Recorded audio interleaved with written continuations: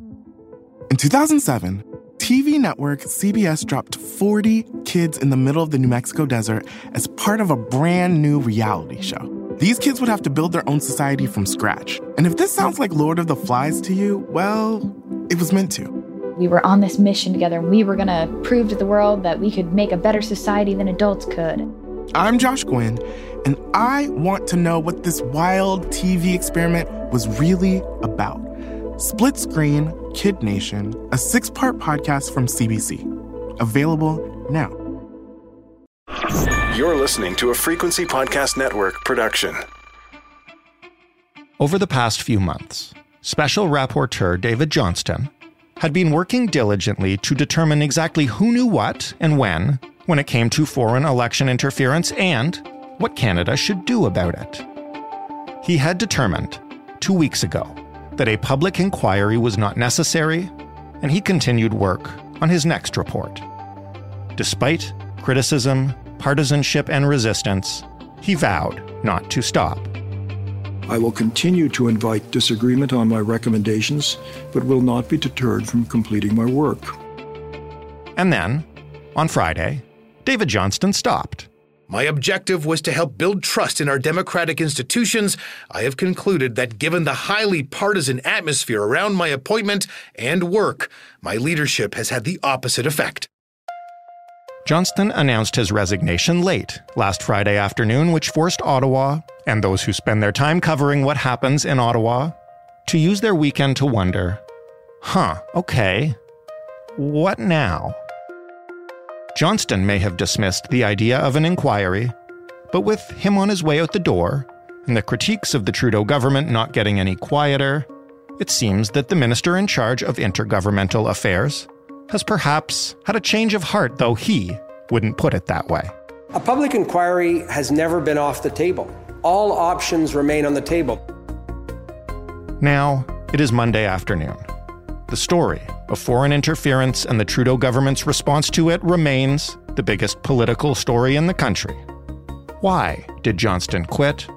What happens now? Will getting what they want with his resignation satisfy opposition critics? And will Canadians now finally get the inquiry basically everyone seems to want? And if they do, when? And who runs it? I'm Jordan Heath Rawlings. This is The Big Story. Cormac McSweeney is the City News reporter on Parliament Hill. He reports from Parliament Hill for us as well when things in Canadian federal politics need explaining, which is every few weeks these days. Hello, Cormac. Hello. Why don't we start with Friday? Just as we thought we were out of the news cycle, take me back to Friday around 5 p.m. Eastern Time. How did we learn that David Johnston had resigned? And, what did he say? What was the breaking news like? Yeah, I think most reporters probably thought their workday was done on Friday, but then came what we in the industry call the Friday news dump. Whenever a government, when they want to bury something in the news cycle, they dump it on a Friday. And that's what happened here. Late Friday in the day, we get this resignation letter that David Johnston had sent to the Prime Minister where he said, basically, look, I really wanted to come out and do some objective work here to help build trust in our democratic institutions. But given the highly partisan atmosphere around my appointment and my work, his leadership has had the opposite effect, and therefore he is resigning no later than the end of June. And he's going to continue some work, trying to wrap up some loose ends about the work that he's doing, but is essentially saying, government, you take it from here, and I will try and help the best I can moving forward, but I'm out. And this, of course, comes after a lot of controversy and questions about his work. We heard from the opposition claiming that he was a ski buddy. That's the Conservative line to the Prime Minister, although the skiing in question happened when Justin Trudeau was a child. But nonetheless, there were connections to the Trudeau Foundation. He was a member of the Trudeau Foundation. And then not long before this had happened, there was a House of Commons vote where all opposition parties called on him to resign. He said at the time that he was going to continue his work regardless of that. So this was kind of both expected and unexpected, this resignation, because he had vowed to stay on. But then that news story came out that he had hired the same crisis comms firm that had represented Liberal MP Han Dong, somebody he was investigating in relation to foreign interference and had cleared in his first report. And so all of this was just mounting one thing on top of the other. And it all came to this point on Friday when he handed in his resignation letter. As you pointed out, as recently as a couple of weeks ago, he was adamant that partisanship and criticism wouldn't deter him from submitting his next report. Obviously, something changed. You kind of mentioned the optics around this, given where this entire situation was at. And, you know, as you kind of ran through the previous few weeks, like it was pretty clear the situation was not holding up in the face of criticism. Yeah. And you know, the thing about conflict of interest is sometimes not whether or not it is provable. It is the optics of it all, prima facie, on the face of it. If it looks like there's a conflict of interest, then your integrity is called into question. And then, you know, right now, the whole question about this process is around the integrity of our elections, our democracy, voting in the government that makes the decisions for our whole nation. And that is at the heart of the matter here. And so the person looking into that should be beyond questions of integrity, beyond questions of partisanship. David Johnston felt that he was that person, and he didn't like the criticisms that were being aimed at him from the opposition. However, on the face of it, there were many questions about whether he was the right person to do the job or not. And in the end, he decided that he needed to resign, as he says in his letter, to make sure that Canadians can once again have trust in our democratic institutions. So over the weekend, there was some obvious immediate reaction. I want to ask you about both sides of it. First, the government, who, again, recently was adamantly supporting him as an impartial decision maker. What have they said on the record about his departure? And opposition critics, are they expressing satisfaction with this move? Are they supporting him in making this decision? Well, we'll start with the government. I mean, the government blames the opposition for what's happened here. Intergovernmental Affairs Minister Dominic LeBlanc has actually now been tasked with the job of choosing the next steps, the path forward for the government here. But he released a statement saying that, the partisan attacks levied by the Conservative Party against David Johnston, our former Governor General, were unwarranted and unacceptable. And he says that democracy requires us to rise above partisan considerations. And he's repeated that several times. I think he even used the word buffoonery to describe the attacks from the opposition, calling their attacks against Johnston exaggerated as well. So, it's clear where the government thinks the problem here is. It's not, in their eyes, it's not David Johnston, it's the Conservatives for creating questions about David Johnston. For the opposition parties, though, they see it a lot differently. I believe both the Conservatives and the NDP feel that Johnston did the right thing by stepping away. Of course, they had voted for that very thing in the House of Commons, and they were not happy when Johnston said that he wasn't going to step down after that vote because they felt he should cede to the will of Parliament. But he said, look, I serve at the leisure of the Prime Minister and the government, not necessarily the House of Commons, and I'm going to continue my work on.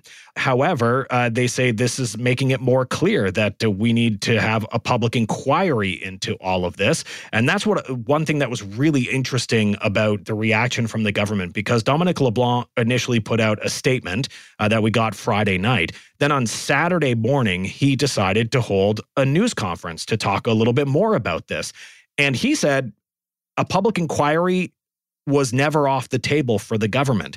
But of course, for months we've been talking about the possibility of a public inquiry, and the government has kind of resisted every call, never said yes to this, and hired David Johnston to look into it and vowed that they would follow whatever his advice was. His advice was not to hold a public inquiry, and that sort of shut down any questions about where the government was going to go with this. Now they've sort of reopened the door of possibility to a public inquiry, and that was a very interesting turn on Saturday that they're still open to this. But I mean, the question is, if you're going to rebuild trust and Canadians' trust in democracy, simply going back to a special rapporteur after what we saw with David Johnston might not have that same effect. And so now the question is, will the government go through with a public inquiry? They are looking for the opposition to try and bring forward ideas, bring a plan of action, talk about timelines, talk about who could possibly lead such an inquiry, and terms of reference, because let's remember, we're dealing with a lot of classified information here. Right. That is something that has to be protected, and you need to have somebody who's going to be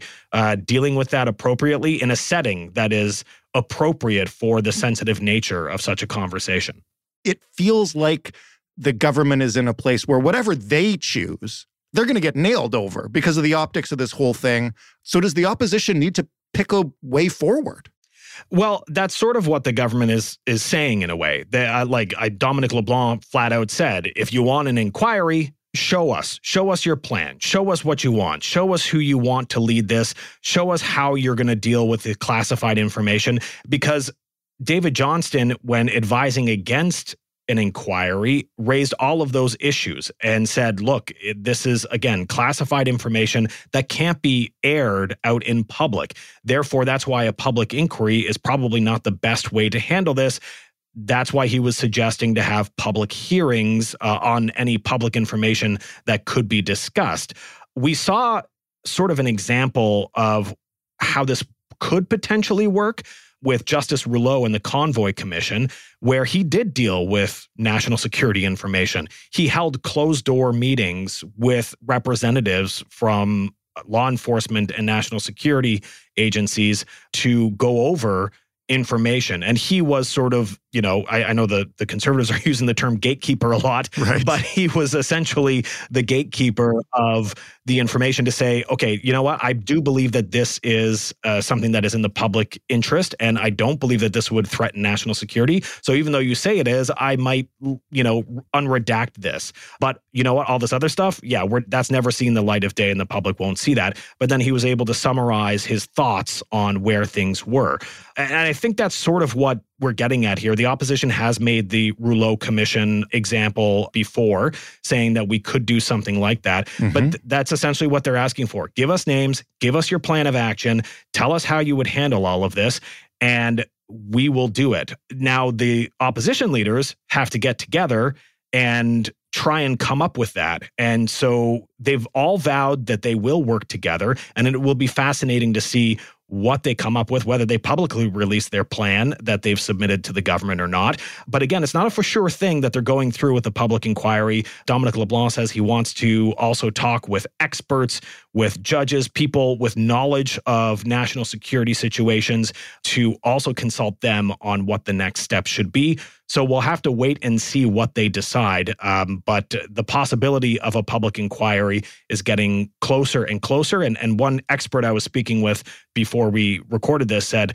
look, the government's pretty much backed into a corner. And a couple of experts that I spoke to said they don't see politically how the government can really do anything else but a public inquiry right now to restore trust in Canada's democracy. But we'll have to wait and see.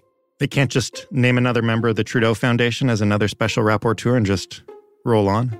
I think the vetting process with, if it's a public inquiry, another rapporteur, I think the vetting process for that person will be probably a lot more thorough than we had with the last one. In 2007, TV network CBS dropped 40 kids in the middle of the New Mexico desert as part of a brand new reality show. These kids would have to build their own society from scratch. And if this sounds like Lord of the Flies to you, well, it was meant to. We were on this mission together, and we were going to prove to the world that we could make a better society than adults could. I'm Josh Gwynn, and I want to know what this wild TV experiment was really about. Split Screen, Kid Nation, a 6-part podcast from CBC. Available now. In terms of the actual work being done, you mentioned that Johnston will stay on until at maximum the end of June. I know from the last time we covered this that he was working right now on another report. What happens to that? Do we know where he is with that? Will anyone ever see it? We will. He does plan on releasing a final report, but there's going to be a question about that as well. I'm sure the opposition will not put a lot of weight into that, given the concerns that they had about the integrity of Mr. Johnston from the start of this whole process. But nonetheless, he is going to be releasing a final report at some point. I think in his letter he did say he wants it to be earlier than the end of June, but he does plan to work until the end of June at the latest and get this report out there for Canadians to see what his findings were. But from the last report, he really hasn't had much time at all to do any additional interviews, much additional work to try and get to the bottom of all of this. There were questions as well about his work with his first report, why he didn't speak to certain people, such as Liberal MP Han Dong, who was named by some reports as being somewhat involved. There were questions about conversations he had with someone in the Consul General's office of the Chinese embassy in Toronto. There are allegations there and questions, and yet Johnston had not talked to him. So there are many questions about the work that was done, and there hasn't been a lot of time since his last report to really do anything additional. It'll be interesting to see what his final thoughts are and what his final report says. But in terms of the opposition being satisfied, I don't think they'll put a lot of weight into that, because ever since the start of this process, it has been public inquiry or bust for the opposition parties. After a weekend of statements and accusations from all sides, the government and the various opposition parties, I know the House of Commons sat today. There was a question period. You were watching it. What was the vibe like there? What was the atmosphere? Well, the Prime Minister wasn't in question period, so I think that impacted the vibe a little bit, if you will, because he wasn't there to address questions around all of this. And it's not the first time that we've seen one issue pop up on headlines and the opposition parties not initially focus on it in the House of Commons. It's a tactic that they use to try and shed light on other issues when they know more eyeballs might be glued to the TV to watch question period than a normal day, where they decide to talk about something else that's more in their wheelhouse and put the government into a sticky situation or on the defensive. Today, during question period, Pierre Poilievre and Jagmeet Singh with the NDP were focused more on inflation and cost of living issues for Canadians with their opening rounds of questions. Interesting. And then we got into questions on this issue on foreign interference, but it was Deputy Leader Melissa Lantsman from the Conservatives who was leading the charge on the second round, if you will, saying this should have been the first resort, having a public inquiry, not the last resort for the Liberals, trying to attack the Liberals, put them on the defensive again. And they responded much with what we heard over the weekend with their lines saying that the opposition, if they want an inquiry, should be showing us their action plan. And so this back and forth sort of continued. I think what's going to be interesting is the Tuesday question period, when we're likely to see the Prime Minister back in action on the floor of the House of Commons after he took a trip to Ukraine over the weekend, which is why he wasn't there for the Monday. That's the one where you might see a little bit more action from people like Conservative leader Pierre Poilievre and NDP leader Jagmeet Singh. What are the chances that if they don't concede to a public inquiry, this is an issue that could lead to an election? If you've got the two parties that could overturn the government united on this?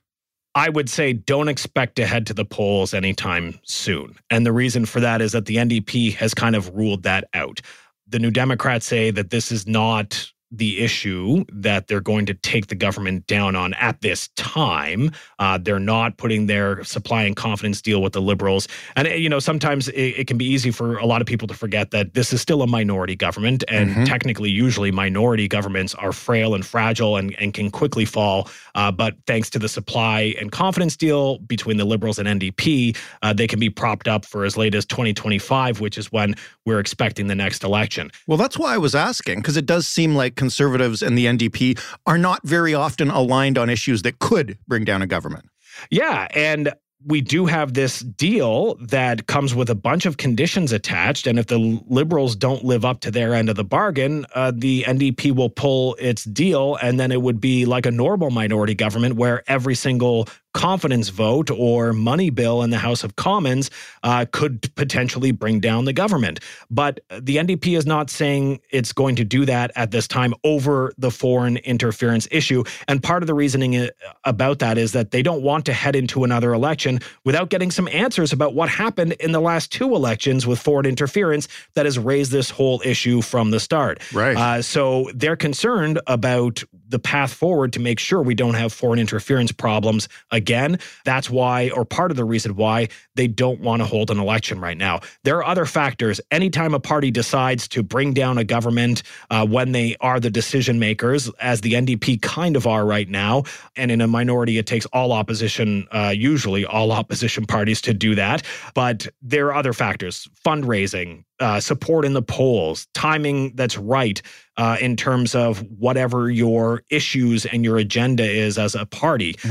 Sometimes it's not even about whether or not you think you can win and form government. It might be saving the deck chairs as you're going down if you know that this is the best chance you have to keep yourself alive or to keep yourself at a certain seat count. So there are a lot of factors that go into opposition parties choosing to take down a government choosing to go to the polls and test the will of Canadians, or to purposely try and bring itself down and make it look like the opposition was the one at fault to trigger the election. But because the NDP has said they're not going to bring down the government at this time, given what we have at the moment, they're not going to break their deal. We're not going to head to the polls. The Conservatives, who have strengthened the polls right now over the Liberals, there are multiple polls that show that they're ahead of the Liberals right now. They may love to go to the polls over this, but it just doesn't look like it's happening at this time. And I guess now we watch with the ball in the court of the opposition to figure out what comes next and if the Liberals will accept it. Yeah. And you know what? The other thing about the election call is that maybe this serves the Conservatives better. If this is going to be another drip, drip, drip or death by 1,000 cuts for a government, they may enjoy watching this sort of drag on month after month after month. As you say, the big question here will be, what does the government decide to do from here? There were a lot of people who thought it was a no-brainer that they would hold a public inquiry when they decided to call that news conference, and instead they announced a special rapporteur. So I'm not sure where they're going to go on this. There are a lot of experts and a lot of people who say they can't afford to do anything but a public inquiry right now, but nothing's 100% in politics until it's been announced. Cormac, as always, thank you for this, and it seems like we'll be talking possibly sooner than later. Anytime. Cormac McSweeney reporting from Parliament Hill in Ottawa. That was the big story. For more, including the previous episodes in this ongoing saga, you can head to thebigstorypodcast.ca. You can find us on Twitter at thebigstoryfpn. You can write to us via email, hello@thebigstorypodcast.ca, and you can, of course, call us and leave a voicemail, 416-935-5935. Put yourself forward for the job of special rapporteur. I don't know how long it'll last, but it's bound to be fun. Thanks for listening. I'm Jordan Heath Rawlings. We'll talk tomorrow.